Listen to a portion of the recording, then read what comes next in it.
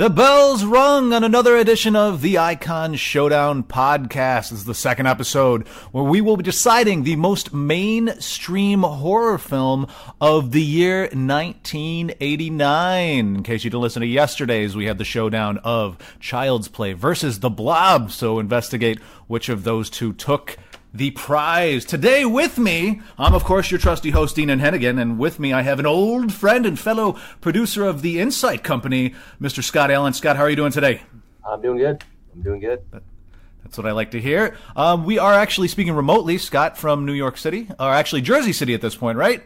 Yeah, New Jersey. And I am here in Chicago, as usual. So here's the scoop. Today we're going to be breaking down the two films from 1989 that are considered the most well-known. There are parameters when we are deciding which movies we pick, and those include that they can't be sequels, and they must have some cachet in the culture. People have to be aware of these films. So today we are going to be showdowning The Puppet Master versus the original Pet Sematary from 1989.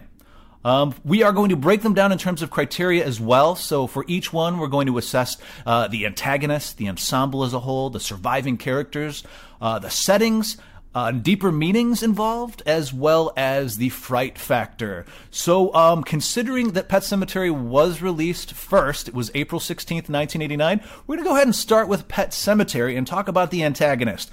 Scott, I had a hard time pinning down exactly who this bad guy is. Who's the bad guy in the Pet Sematary? It took me a minute, but the only thing that made sense for me was Judd the neighbor. I think he's the fucking villain. Well, okay, that's really interesting because I never would have actually put him down. Why do you think Judd is the big bad? He set the whole thing up, man. Because he's the one that suggested even going to the Pet Sematary. He's the one that gave him the story about it, and then he actually, for no reason whatsoever, told him to bury the little girl's cat. Like, there was no reason for him to do that. He started. Well, the reason was the kid potentially wasn't able to handle death at that young age. I believe the child's name is Ellie. She was too young to grasp death. That's one of the major themes of this movie, is what the hell goes on after life. But I see what you're saying. Why? How did, first of all, because he talked about putting his own dog in the Pet Sematary, or rather it got really bad for him, and he said that in a story afterwards, like, oh, that dog, like, you know what happened to the dog. Why did you let it happen to the cat? It made no sense. He wanted that cat to come back and be a little animal. I think he did it on purpose. I think that's really interesting in that he had no reason to really encourage them to bring back the dead, especially having known that human that he talked about, who was also put in the actually it's the Micmac tribal grounds. It's not the Pet Sematary, which I found really interesting. Certainly in the newer version, it's the cemetery itself, but we learned that there is this huge tribal burial site behind the cemetery, not even remotely close from what I saw, because they had to traverse considerable land. But yes, so there's two incidents where Judd was aware shit went bad when it was buried. But my only way of contesting Judd being the villain is that he does end up dying, right? If he survived at the end, I could see him maybe being the ultimate sinister character who... I say he was a good villain, but villains die. That's a good... So he's the unwitting big bad of Pet Sematary. I think there's... We can get to it later, maybe. I think there's this huge backstory that's never even mentioned.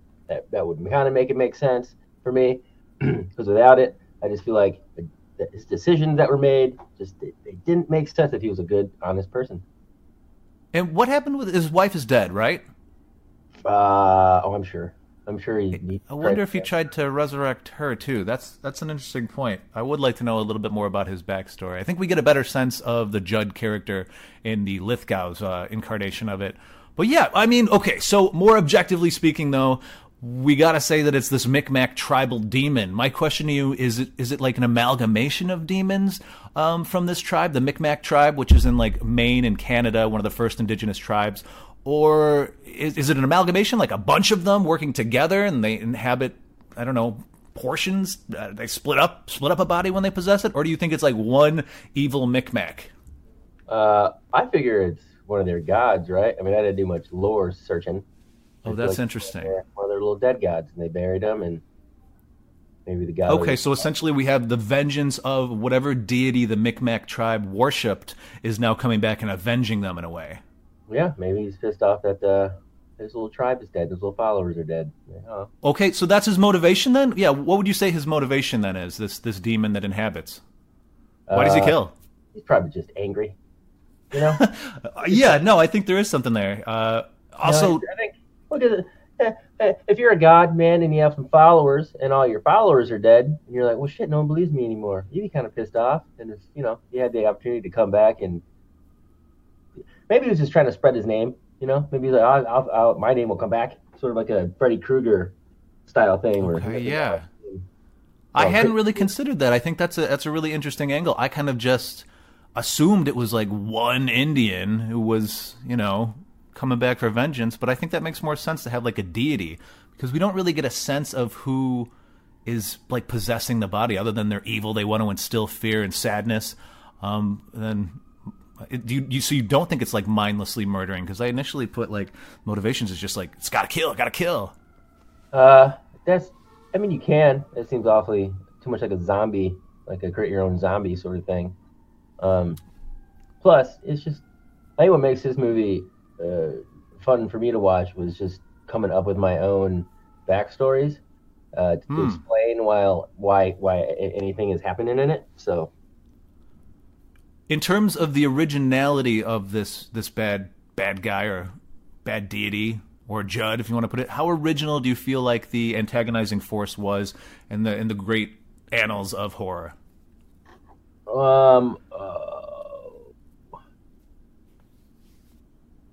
How original? I'd say a mid, a solid medium. Solid medium. That's fair. That's fair. It's not crap. But it's all stuff. It's a horror movie though. It also came out in '89. So I don't know. Maybe for the time it was a bit newer, but doesn't seem. Yeah, I mean, certainly there were like ghosts possessing. You got The Exorcist that precedes it. And actually, if you've read the short story Monkey's Paw, it's crazy similar. I feel like Stephen King read the short, W.W. Jacobs' short story, The Monkey's Paw, where ultimately they wish back their child who died, and he comes knocking at the door, much like Gage does at the end. For me, this is Stephen King taking a classic short story and totally fleshing it out. So, in terms of originality, I don't know. Yeah, I think you're right. In the middling. He does some new things with it, but I think there was definitely tropes there that he was borrowing from. So, before we rate that one, let's pop over to Puppet Master and talk about the antagonist there. Who do you think is the supreme antagonist in Puppet Master? What's her name? I think was it Megan Gallagher, the wife? This is interesting. So, you kind of have a different interpretation. Do you actually think Megan is evil? Why? Megan is the wife of Gallagher, who's supposedly the necromancer. Yeah, she had to have, because at the end, I can talk about the aunt, because at the end, she had the power, because she brought that dog back to life, right? She has the power, but does that necessarily mean he's imbued within her, or does she just know the process in which one animates unliving things? That's the whole thing, is they're talking about alchemists, like she just has the power, and the whole point of that movie was they all got together because they wanted to find this power where they can animate stuff. That's the whole point of this little group, which I was confused about why they even had like a get together. Because what is it, Neil, the guy, the whole point of him was Neil Gallagher. Yeah, he's the one that ultimately figures out the way to reanimate after that secret had been hidden for 50 years. Yeah, the whole reason he wanted it was so he could live forever, right? I mean, that was kind of what I got from the story. Yeah, if we're talking specifically about Neil as the necromancer, he desires to live forever. I think he wants to control others. I think he has a perversion when it comes to actually like wanting to have power over others. What doesn't make sense to me is that he lives forever now. So why would he invite all of his friends to see his dead body? It's like he's already living forever. Doesn't make much sense. So if it made sense for me was Megan, his wife or whatever. He maybe taught her how to do it, or she just figured out how to do it or something. But he does attack her at the end, though. Was that all a charade? I think it could have been. I think she was playing a long con. That's what I think. Okay. She got the power, and I think because she had to have made Neil come back to life. Neil can't make himself come back to life. That's interesting. So, he died or whatever. I'm gonna kill myself if you bring me back to life. She brings him back to life. Maybe she's like, you know what, this is a cool power. I'm gonna invite all the friends who know about this. So I can kill all of them.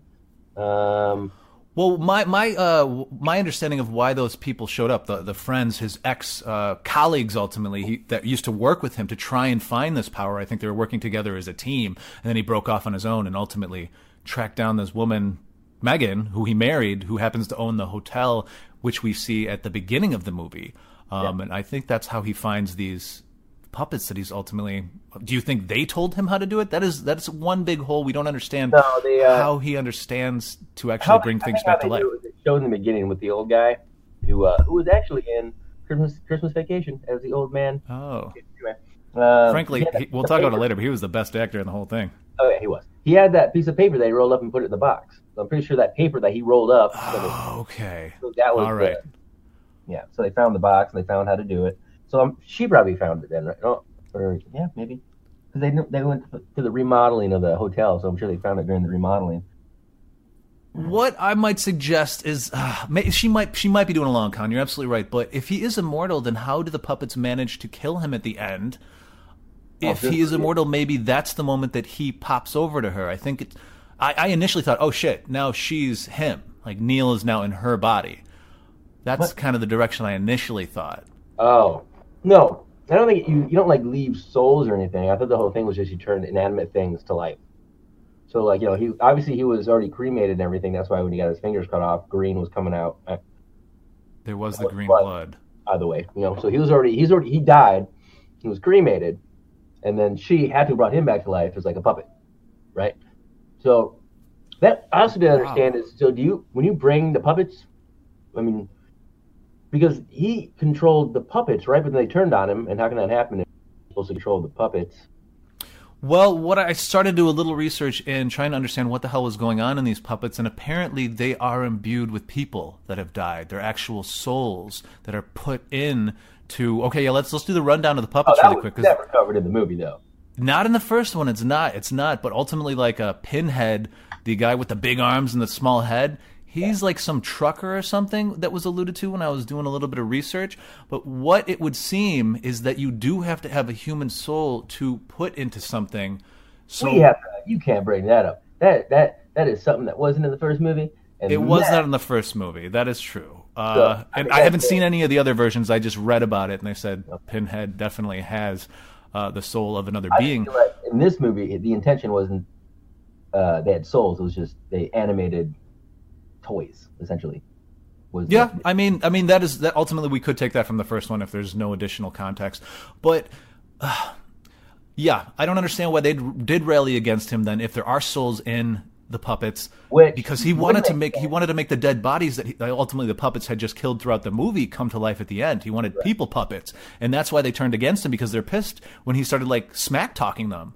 It's like, I don't want to play with puppets anymore. I want to play with real people as puppets. What I think, which makes sense, is why they turned on him, was he never controlled them in the first place. Again, Megan did it.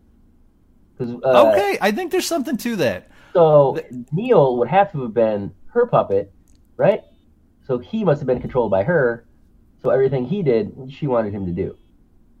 It does make sense. I see where you're coming from there. I wish they give us a little bit more of a hint, because I initially went to, okay, he's immortal, so he hopped into her body. But, I mean, it does make more sense that maybe she was in on the thing the whole time, and that's why she gathered them all together, or was willing to let them in to begin with, because ultimately they all had their premonitions and dreams or whatever to get them to realize what was up. Think about that. That was just a weird element in the movie. They all had weird psychic powers, and the couple that were having sex constantly, what was that about? That was a salacious couple for sure. It was weird addition. They're like, we need more sex. Well, let's just have these people have sex, and she gets off on touching furniture. It was weird.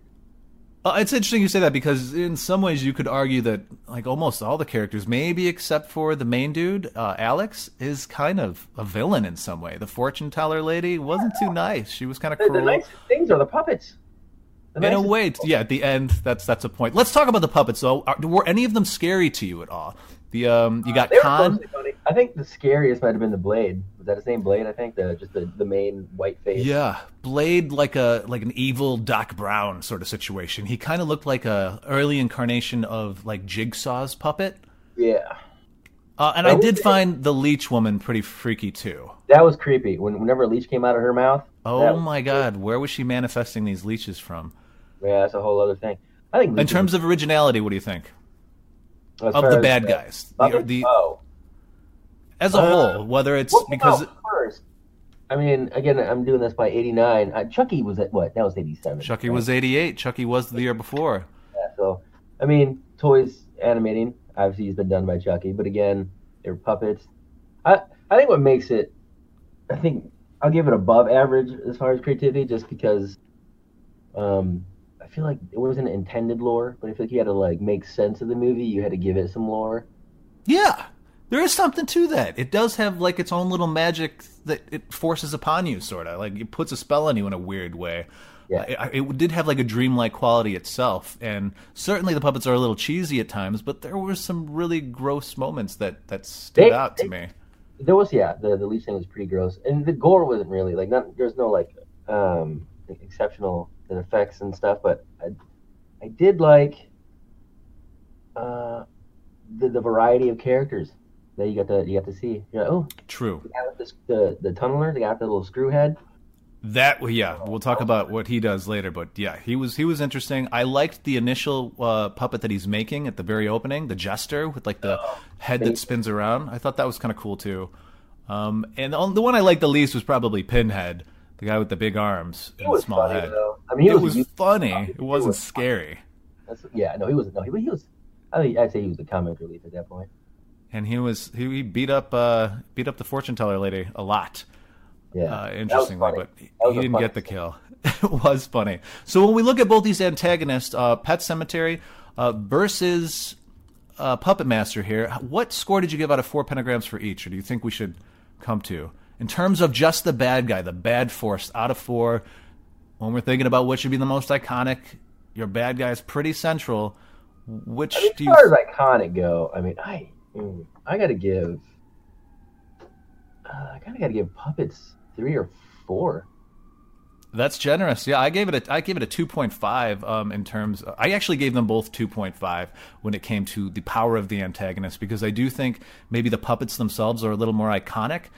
But I was I don't know, frightened by you can't think of anything when you think of Pet Sematary. You know what I mean? Like that's true. Even on the cover of the poster, it's the guy that dies at the beginning in the hospital, which is like a good ghost. It's your Casper ghost, so he's not even that scary, you know. So you know what? Yeah, let's give it to Puppet Master in terms of the iconic nature of the bad guy. Yeah, I'd say 3 out of 4 then, because it was a ragtag team. I'd give it 3. Yeah, I'd give it a solid 3. All right, that's fair. Let's give that puppy a 3, and then move on to the ensemble. Starting with giving Pet Sematary 2. Yeah, that sounds right. I would agree with that. 3 and a 2. And for an ensemble, when we're talking about Pet Sematary here, we're going to be dissecting like the character development, the relationship dynamics, acting ability too comes into play when we're judging this ensemble, and then the diversity of the cast as well. Are they actually basing the acting on 1980s horror film? Well, there are some decent performances in horror. I don't think necessarily everybody was bad in this. I think the minority in Pet Sematary was bad. The majority was pretty decent. Was there anybody that really offended you in their acting chops? The main guy drove me nuts. You didn't like Lewis. Lewis? Okay.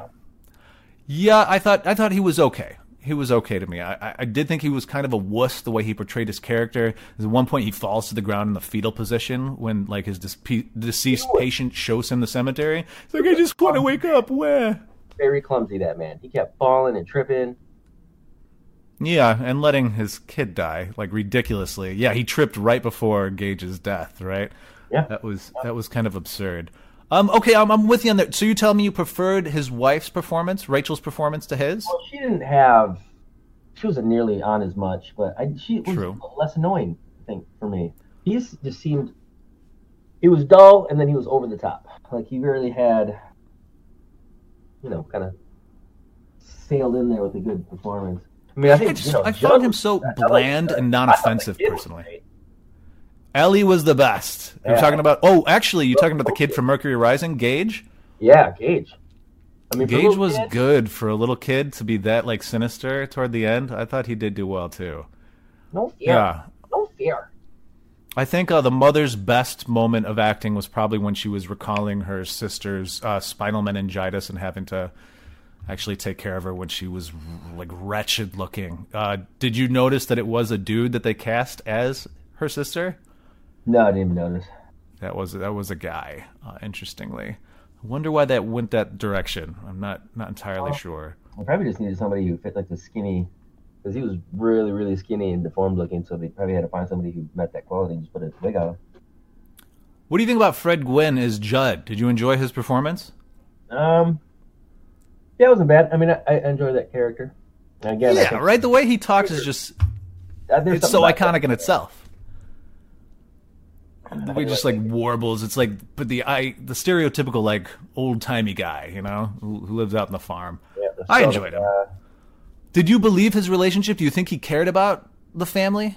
Oh no, this goes into my whole theory about why he's a bad guy. Because I'm pretty sure. I think somehow he was a serial killer and he buried some bodies underneath that house. Wow. He was pissed off they moved into that house, and he was trying to get rid of them from the get-go. He was trying to skip.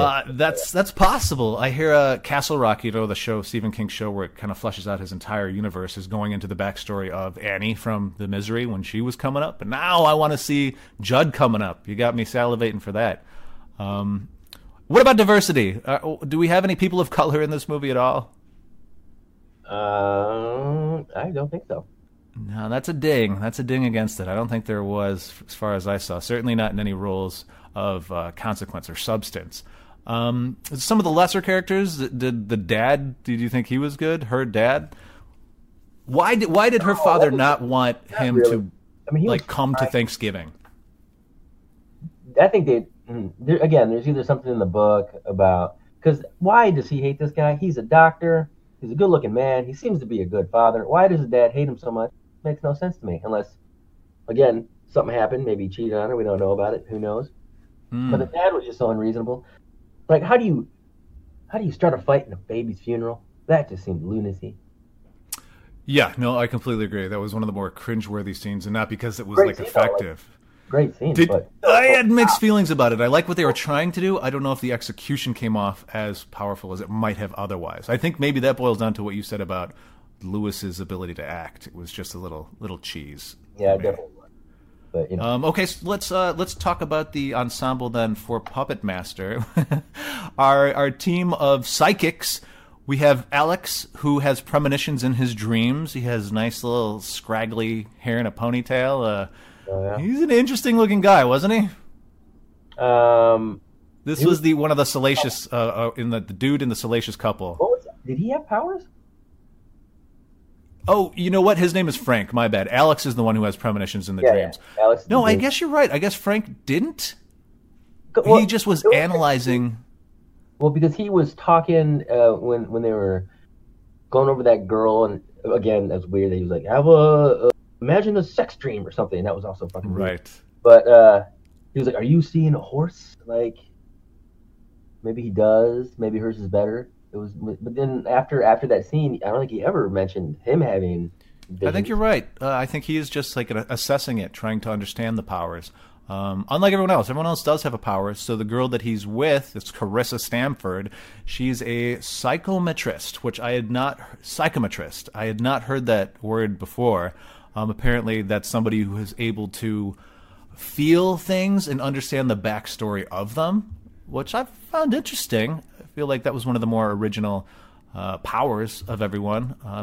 Have you seen that power ever played out ever before? Maybe outside of not that early. This might be one of the first times in the movie, but shows in the 90s and 2000s. I think I've seen a couple of things that did that. Yeah, and the most significant one that she shows us is the tussle in the elevator. When she gets in the elevator for the first time, she can see Neil and Megan going at it. Which might lend credence to your story. Maybe she killed him in that moment, and then things ensued from there. That wasn't Megan, though. She said that wasn't. Oh, it was a different girl than Megan. You're right. My bad. Someone that wasn't his wife. She said. She caught him cheating. That's true. Character development. I feel like Neil has a little bit. Our necromancer himself, I think, is probably the most developed. Alex, the guy who has premonitions in his dream, who's theoretically our protagonist, he's theoretically the most likable character. Mm-hmm. Do you feel like there was any work done in the writing to make us give a shit about him? Not really. He was just sort of there. Like, you really don't know anything about him. I'm still like somewhat confused on why that group was even formed. It just wasn't very solid. I think they wanted the power. I think all of them wanted the same power because I think they were working with Neil initially. And then Neil wanted it for himself. That's why Carissa was so pissed at the dining room table and got Megan to walk away. She says, "You don't know who your husband is. Your husband's a jerk." I think they all wanted in on it. He, I guess. I mean, yeah, maybe they all kind of power. He didn't seem like he wanted anything to do with the power, so I was not sure why he even showed up then. Maybe he was just more into it for the science. I don't know. I think he was in it because he had the dream about Megan getting hurt. But maybe that was bait. I think he just came because of that, yeah. So he's technically our good guy in a way. But one thing that I liked the setting, how it was dated. We'll talk about that. But I didn't necessarily like the way that their wardrobe was and their hair. It kind of, I don't know. Didn't give it a timeless quality. I would say even in Pet Sematary, I wasn't distracted by the garb, where it felt really 1989. And this one, it did. It felt even maybe earlier than 1989. And as noted, I would say that the old dude who played Andre Toulon is the best actor by far. William Hickey. I know that name. Yeah, I liked him, dude. I thought that opening scene was kind of interesting, with the exception of the POV shot of the puppet going through the entirety of the hotel and not being seen. It's this Mission Impossible, like running through the... I didn't get that. I didn't understand why that was super necessary. Yeah. So here's my question to you, though. Explain to me the backstory of why were the Nazis then trying to kill him? They knew he had this power, right? The Nazis? From what I read, apparently it was the Nazis that show up at his door at the end, right when he kills himself. I never saw the little swastika, so that was just government people. Maybe I'm wrong, or maybe this is inferred by latter movies. That's a historical thing. I know Nazis, science and that kind of stuff, right? That's a good point. They were doing a lot of like metaphysical experiments, experimenting and that kind of stuff. So back in the 1940s, and then of course, in terms of diversity, do we have any people of color? No. Not a one. I mean, the main guy's German. Hickey, right? Does that count? That's diverse. I guess. But yeah, once again, not ideal in that. They get a ding for that. So when we are ranking the ensembles of Pet Sematary versus Puppet Master, what would you say? As far, I got to give Pet Sematary probably 3 stars. I'd give Puppet Master 1 or 2. Yeah, I give it 2. Let's give it 1.5 then. We'll meet in the middle. Yeah, all right. Sounds good. 1.5 in the ensemble. So moving on now to the surviving characters. As you know, such a trope within horror is creating usually a final girl, somebody that is able to triumph over the evil. Interestingly, our surviving character in Pet Sematary is a final girl, but she doesn't survive in the way we might expect. So the means of escape for our final girl is literally being a child and helpless to her mother's demand and having been brought to Chicago, where she's safe enough. Because we can assume if Ellie was there, she'd be dead, right? Oh, yeah. Yeah. She was at home with the grandparents. Yeah, she was at her grandparents' place in Chicago, for sure. That's the only thing that saved her. Is she the hero or whatever? I mean, she's the surviving character. I think whoever survives, there's usually something profound about that. I mean, she's dead, but she's moving. Maybe. I mean, she does, in a sense, she is, I guess, like a final girl. He's the evil one. He's the one bringing people back from the dead when he shouldn't be. Knowing he shouldn't do this, he still does it. And then at the end, it is insinuated that she puts a knife in his head, right? Yeah, he dies. I think. For sure. So that's interesting. Maybe the mother Rachel could be considered the final girl, an undead final girl, ironically, taking out the one who has caused all the problems. Determination to survive. Do you think these characters wanted to live? Were they kind of fatalistic? I mean, feel like every decision they made was not in their benefit to survive. They all kind of did. Yeah. I think you're right. I think he was overwhelmed by maybe fatherhood. We'll get more into that in the deeper meanings, but I mean, he knew there was serious risks there, and as alluded to, there's something up with him. If the dad doesn't want to deal with him, I don't know. I'm thinking like he's been affected by his job, working trauma, right? Seeing that guy Victor, and I'm sure he's seeing countless more people that are just like he's surrounded by death constantly. I feel like there are a little kind of suicidal, self-destructive tendencies in him. Maybe less so in the wife. Yeah, the wife didn't do anything egregious. I think she was probably the most secure in staying alive. Constant victim, right, between her younger sister.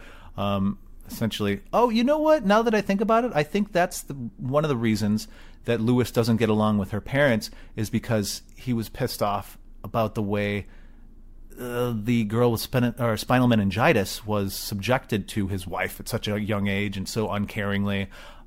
Maybe it had something to do with that. Or he did say this is another reason I hate them, but that I get, but I don't understand. I still don't understand the father's hate for the guy. Yeah, it's not clear. They definitely left that open-ended. Do you think there's an iconic status to this? Because you think about something like Halloween, you have Laurie Strode. That is an iconic surviving character. Do we have that here? No, nothing to that. I don't think so. I don't think we do either. And as you noted... Go ahead, I'm sorry. Yeah, when you think of a horror movie like Friday the 13th, you think of Freddy, you think of Jason, you think of Mike Myers. This one, I think of the cat, maybe? Like, you know what? That's not wrong. In terms of antagonists, we should potentially bump it up 0.5 for that cat, because the cat was definitely one of the scarier items. Yeah, it is an item technically because it was dead within the film. You're onto something there. I mean, but in technical speak, Ellie is our survivor who's living, flesh and blood. And I found it interesting that she has telepathic dreams. What the hell was that about? I think it lives in the same universe as The Shining. I'm pretty sure she's got The Shining. That's a really good call. That would make a lot of sense because The Shining also has an Indian burial ground central to its plot. Yeah, that makes sense. So Steven's borrowing from his own concepts here. The kids always are more receptive to it, I think, too. Yeah. They're definitely more vulnerable to it, willing to use it to their benefit, because she sure tried to save them. How many times did she go and say, this is going to happen, do something about it, and they don't listen? How about our survivor in Puppet Master? What was the means of escape? Because we theoretically have two people alive, depending on whether or not you think Megan is sinister or what's going on with that. But we got our two survivors in Neil and her, right? Yeah. Oh, I'm sorry. Actually, Neil doesn't survive. That's Gallagher. Alex is our survivor. Yeah, Alex. It's kind of our ineffective. From Lawnmower Man, that guy. Yeah. Is he from Lawnmower Man? Interesting. No, okay. This looks like the B version of that guy. Yeah, no, I see what you're saying. But ultimately, he barely is able to survive Neil. Neil beats him down so much in that final fight. Alex can barely get in a swing. I think he only got in the kick that tumbled him into the elevator. For the exception of that, Neil was mopping the floor with him. In fact, Megan crushed that vase over his head to kind of save Alex. We have like an inverse of what normally happens, where we have the damsel being the dude and her going out of her way to save him when she could have just run. So that's one thing that kind of like challenges, was she super evil, or is she just, like you said, playing this long game and just messing with everyone's head? Because she does fight him too. She is fighting Neil there at the end too.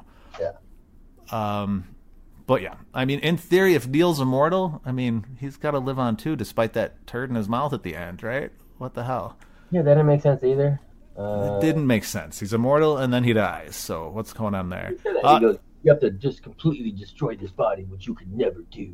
And then he gets a leech in the mouth, and all of a sudden he's dead. It was a big ass leech too. That was a strange final leech. It was more like one of those slither bugs. Determination to survive. Do you think, based on that final fight, his heart was in it? He really gave a shit about living? Oh, I don't know. No, I don't think so. I think he was just like, I'm here. And again, iconic status. Anything? No, I mean, anything iconic are the puppets. Nothing for the hero. So, in terms of our surviving characters, what are we going to give each film? I mean, I gotta give Puppet Master. Can you give no? A -1. Yeah, Yeah. they were pretty ineffective. I'm with you on that. Let's give it a 0 in terms of surviving characters. I didn't even necessarily care if they lived. I think I barely remembered their names after the finish. I definitely had to do research and remember the names of some of these Oh yeah. characters that I made it have to a the end. Wikipedia page up right now. That's the only reason I know their name. An interesting fact, though, is that this was initially supposed to be released in the theaters, but the dude at the last minute realized, you know what, I'm going to make a lot more money if I just make this straight to video, because there were so few straight to videos, and it was right when video stores started popping for the first time. So it was like, oh my gosh, did I miss this in the theater? So it became such a cult classic, and actually became like fairly lucrative. There are 12 sequels. Because he made that decision to go straight to video. It was almost like a pioneer in the Netflix sense. I mean, that was smart though. This was made for TV, like quality. That was in the theater.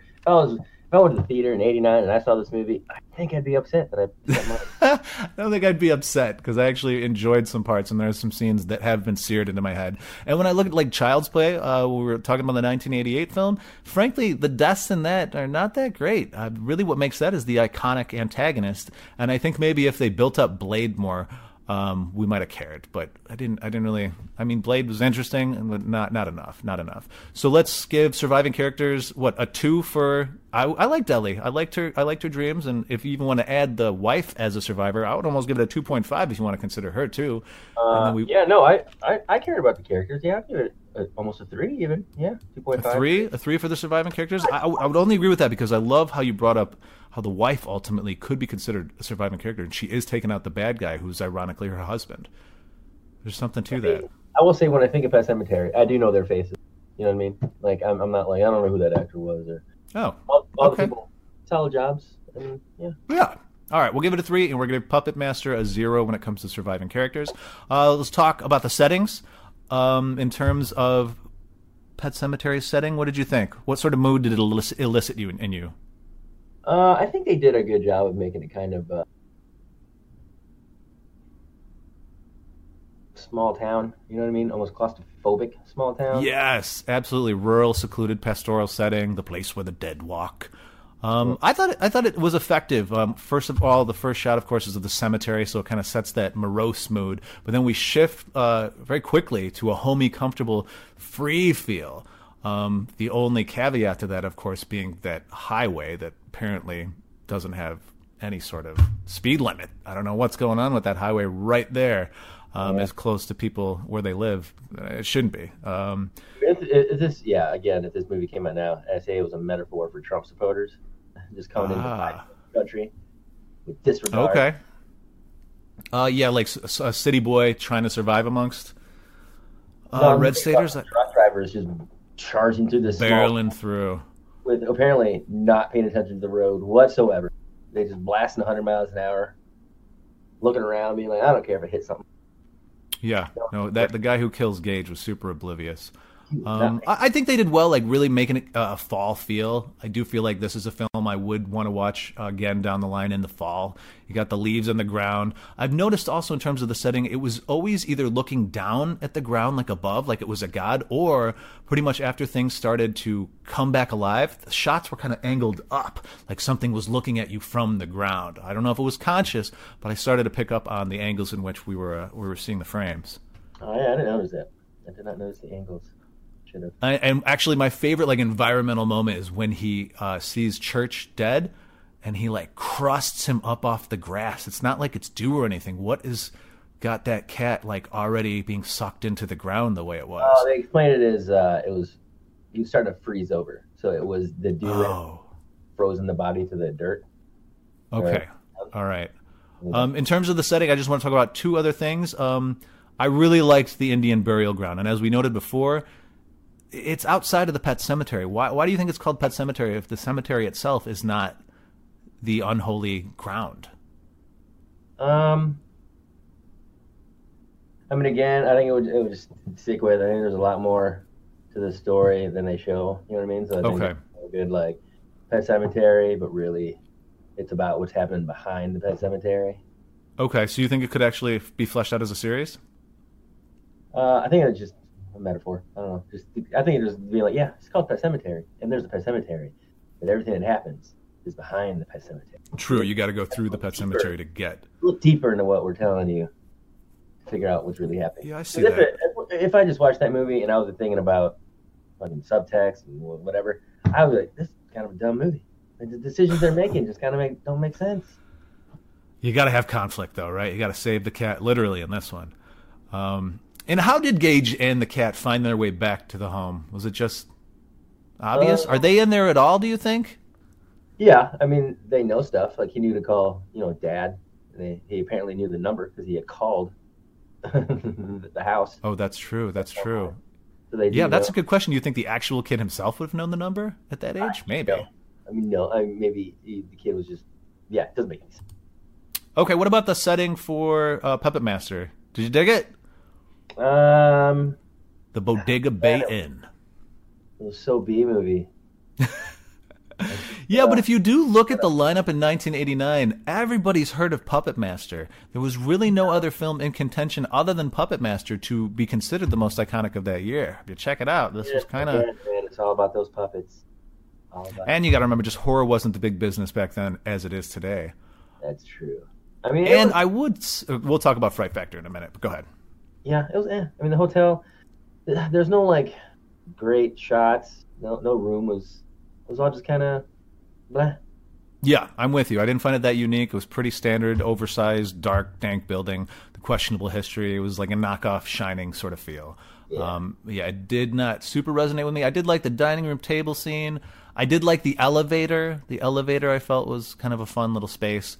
Beyond that, it didn't really, nothing stuck out to me noticeably. Like the chair, I think the only time I've seen Puppet Master was when I was a child, because for some reason I remember that scene with Blade in the hall with the chair, like he was going to go into the room by climbing up on the chair and grabbing the knob. Pervy. It was so pervy. It was. There's something about that shot that's like the only thing I remember from having seen it years ago, or decades ago, rather. Okay, so in terms of setting, what do we give in each? I would give Puppet 1 to be generous. I'm going to give it 1.5. It was, especially like the wider shots, I feel like were pretty decent. Like, I don't know, the external. It was a cool building that they did suppose it to be in. And you got to give that opening scene, even though I hate POV stuff like that rips off Michael Myers, when the puppet is outside and then he's going through everything. It's a little ridiculous that he's not seen, but it was different. It was kind of fun. All right, fair. 1.5. Poor Puppet Master. Okay, deeper meanings. Now we get on to the good stuff. What do you think the deeper meaning? Rate? Oh, no, we didn't rate the settings. Oh, yeah, the setting for Pet Cemetery. What do you think? I give that a 3. 2.5. Yeah, I'll give it a 3. I think 3.5 even? Yeah. No, that's too high. I'd say a 3. Well, interestingly, I mean, the name of the movie is the setting, is a place. So, we'll go 3 then. That's fine. Deeper meanings. What do you think is going on? Pet Cemetery. What is going on there? I'm telling you. I think Judd is a serial killer, and he's upset because he buries bodies in that house, and they move in, and he's got to get rid of them. That's why he does everything he does, because he wants that family gone or dead. If he is sinister, why would the Micmac want to kill him then? Wouldn't he be kind of like doing his bidding? Oh, no, man. You unleash the devil, and he does what he wants. That's fair. What happens when Judd gets buried there? No one's going to bury him. Wait a minute. I have a question for you. Do we see Judd's body? Because remember when the mom comes in there? Does she see Judd's body?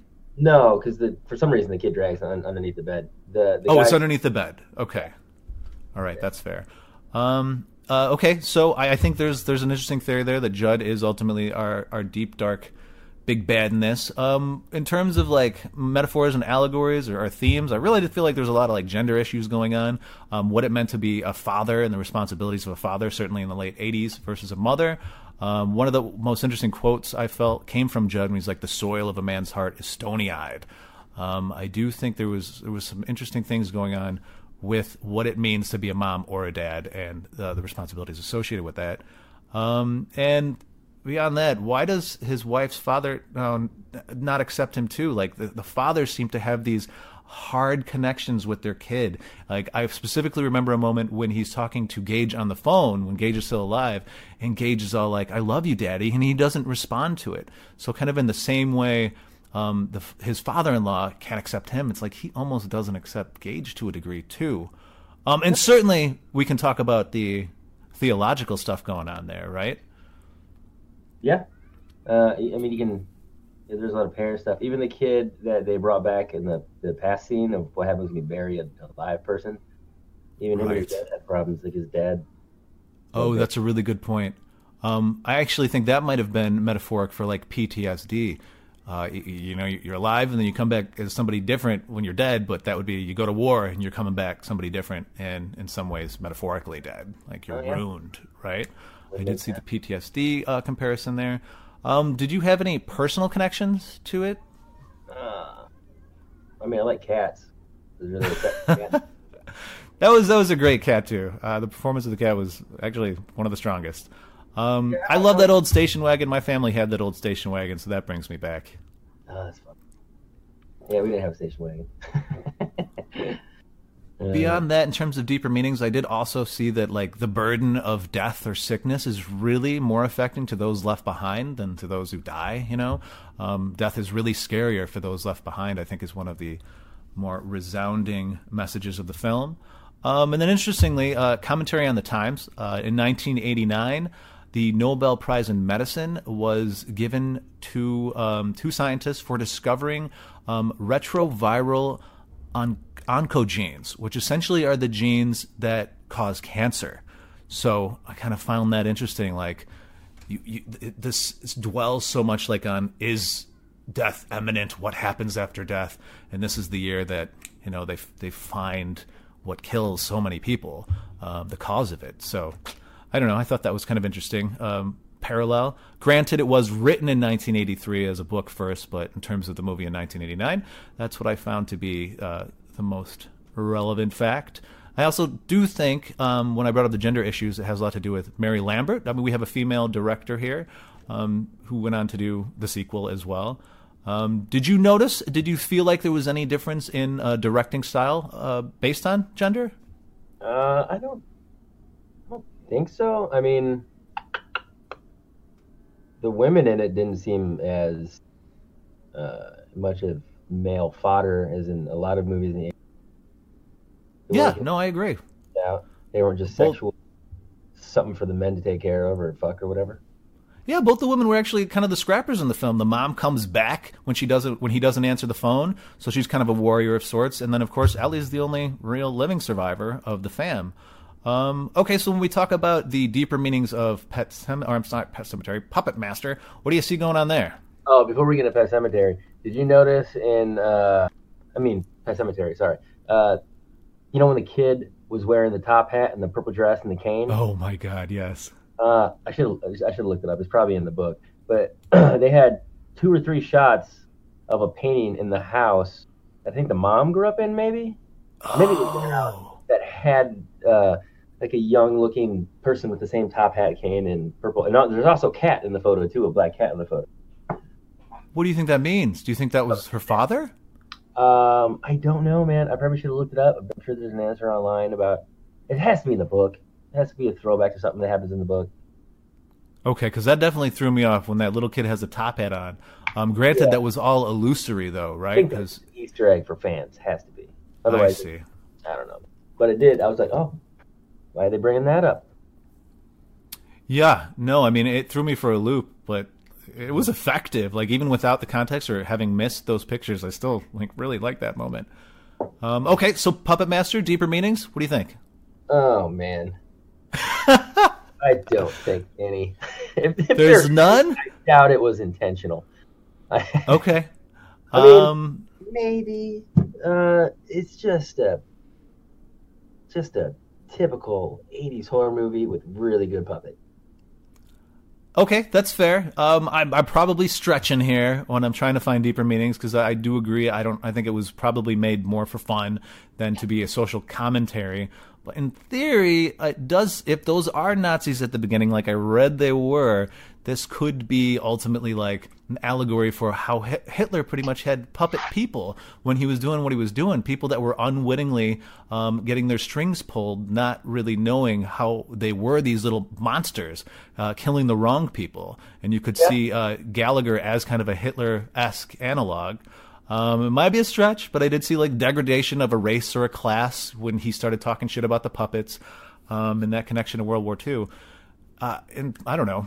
I think just as a whole, it's kind of interesting. Just the fear of death that's brought up and desire for power over another, I think, are interesting themes. But the puppets rise up, and that can be compared to a mutiny on a ship, or perhaps like a slave revolt, or as we talked about, potentially, people rounded up in World War II. Commentary on the times. Struggled with this. I did find out in 1989 the Berlin Wall collapsed then, so we can kind of connect that to the curtain between life and death collapsing, as seen in the movie. Lasting impact. Do you think Puppet Master has a lasting impact in culture? I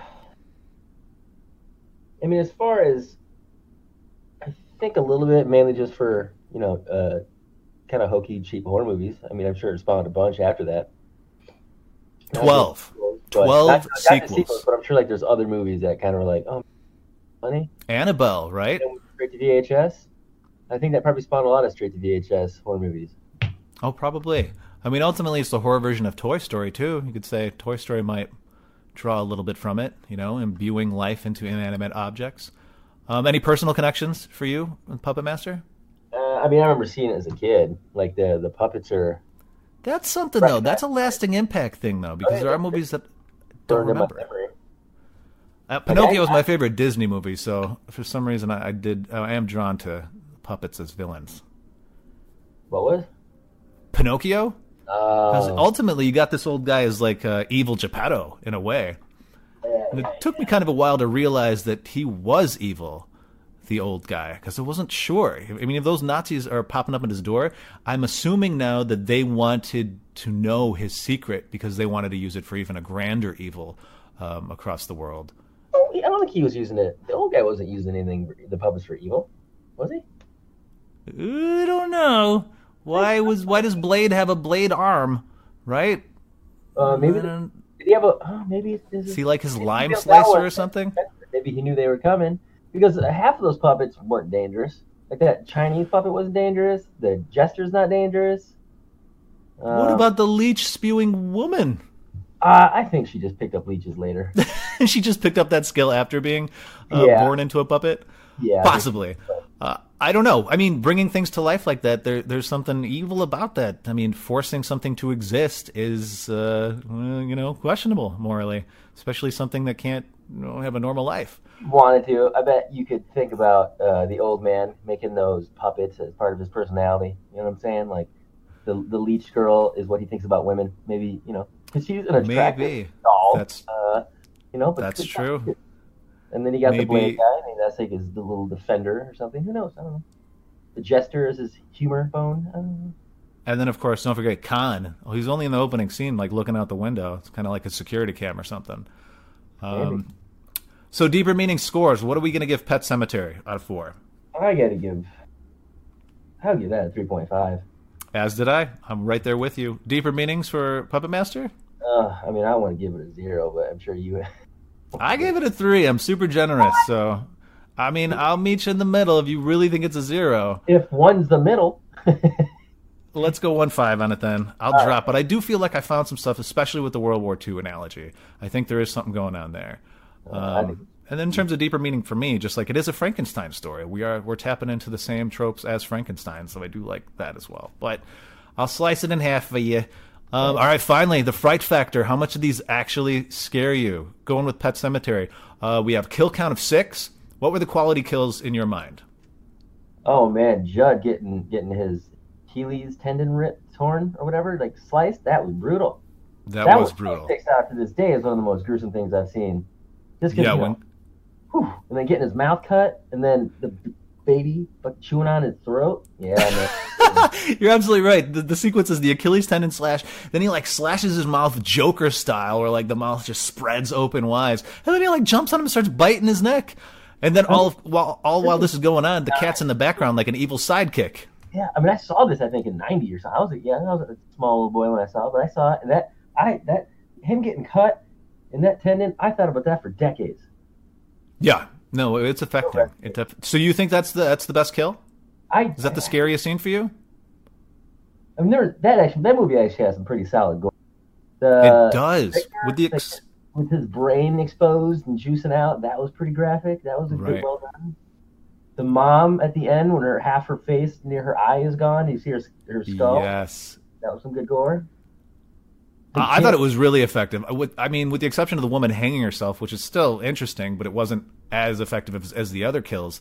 I thought it was really effective in terms of the gore department and the surprise department. And even though it was ridiculous for the kid or the father to trip before Gage gets hit by the truck, that was a good scene. I was tripping all the time.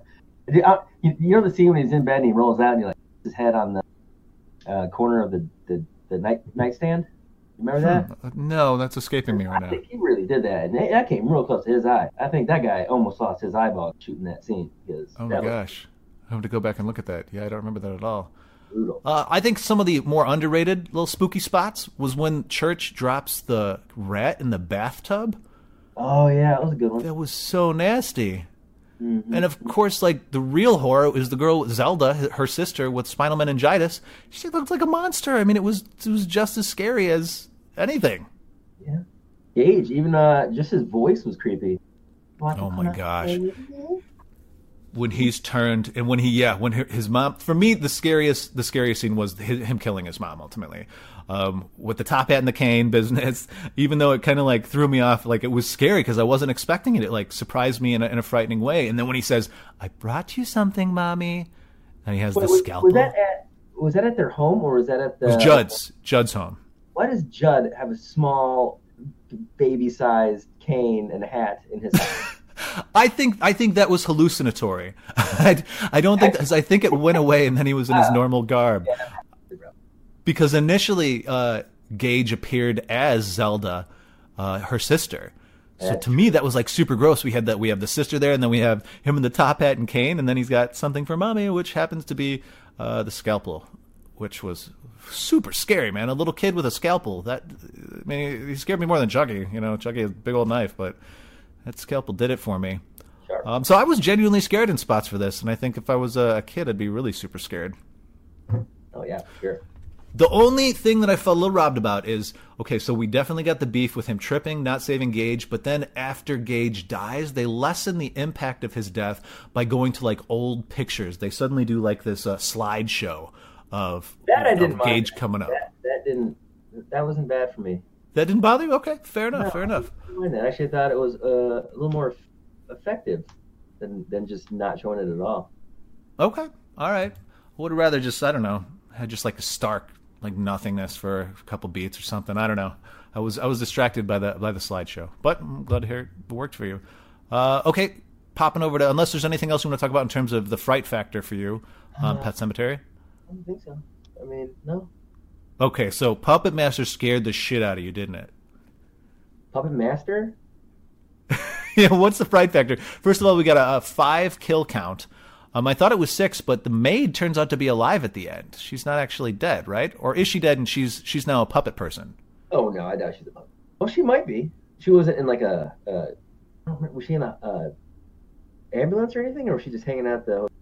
When they're trying to escape, she suddenly pops up. So like Megan crashes the vase into his head, smashes it into his head. He's on the ground. Then they try to escape, and then out pops the maid with the poker again, like trying to prevent them from going. But then they kind of just like ignore her after that because then Neil comes back around and starts beating up Alex again.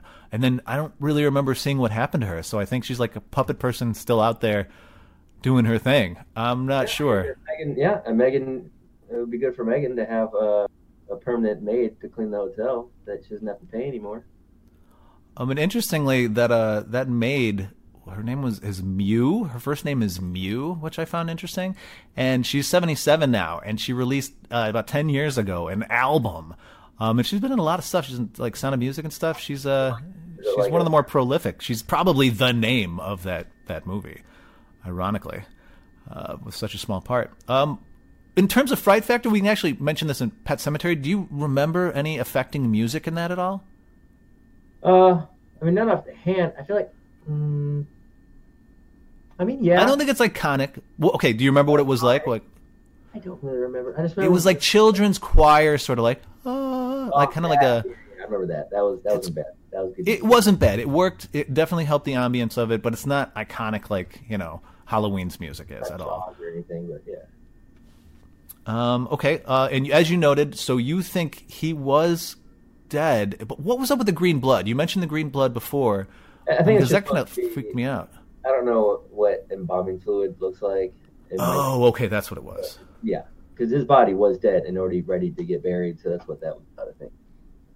Scariest scene for you? I mean, none of it was scary. I mean, the fucking puppets creeping was a little uncomfortable. Little watching people have sex, and then a little gestures for the other one to come up and take a look, just like looking in these people having sex. Goofy. It was goofy. I thought the tunneler was kind of scary when she looks under the bed and then she gets drilled in the eye. I thought that, followed by the leech scene, I think their deaths were the scariest for me. You're a horror movie. You show that death. I wanted to see that go into her face. Oh, there's something to be said for that, like Hitchcockian. They're dead. She's been grinded in the eye like that. Hitchcock movie, and they know that. True. But it was kind of phallic too. This is the couple that's like super horn dogs, and she's getting drilled in the face, sort of thing. I think that was probably intentional. Oh yeah, for sure.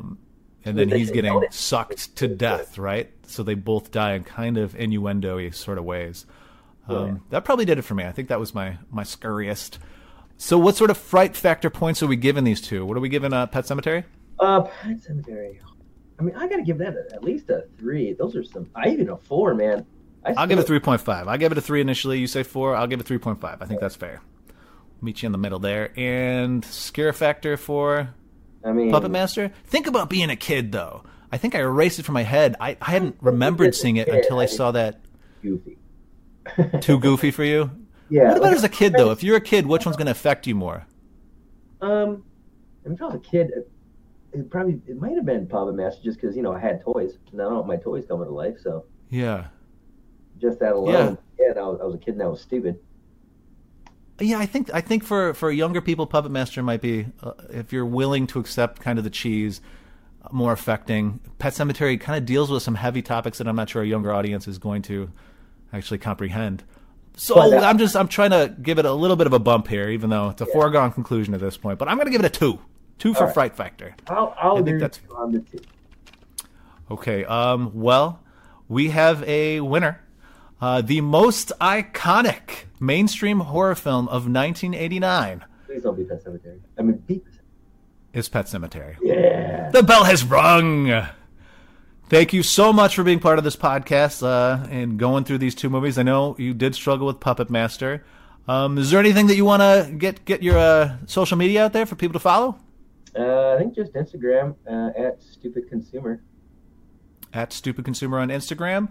And, of course, if you want to support the podcast, you can buy my novel on Amazon, Company Dreamer. You can find it also on companydreamer.com and get additional context for what's going on in the world of dream recording. Beyond that, thanks again for listening. Until the next one, the bell has rung.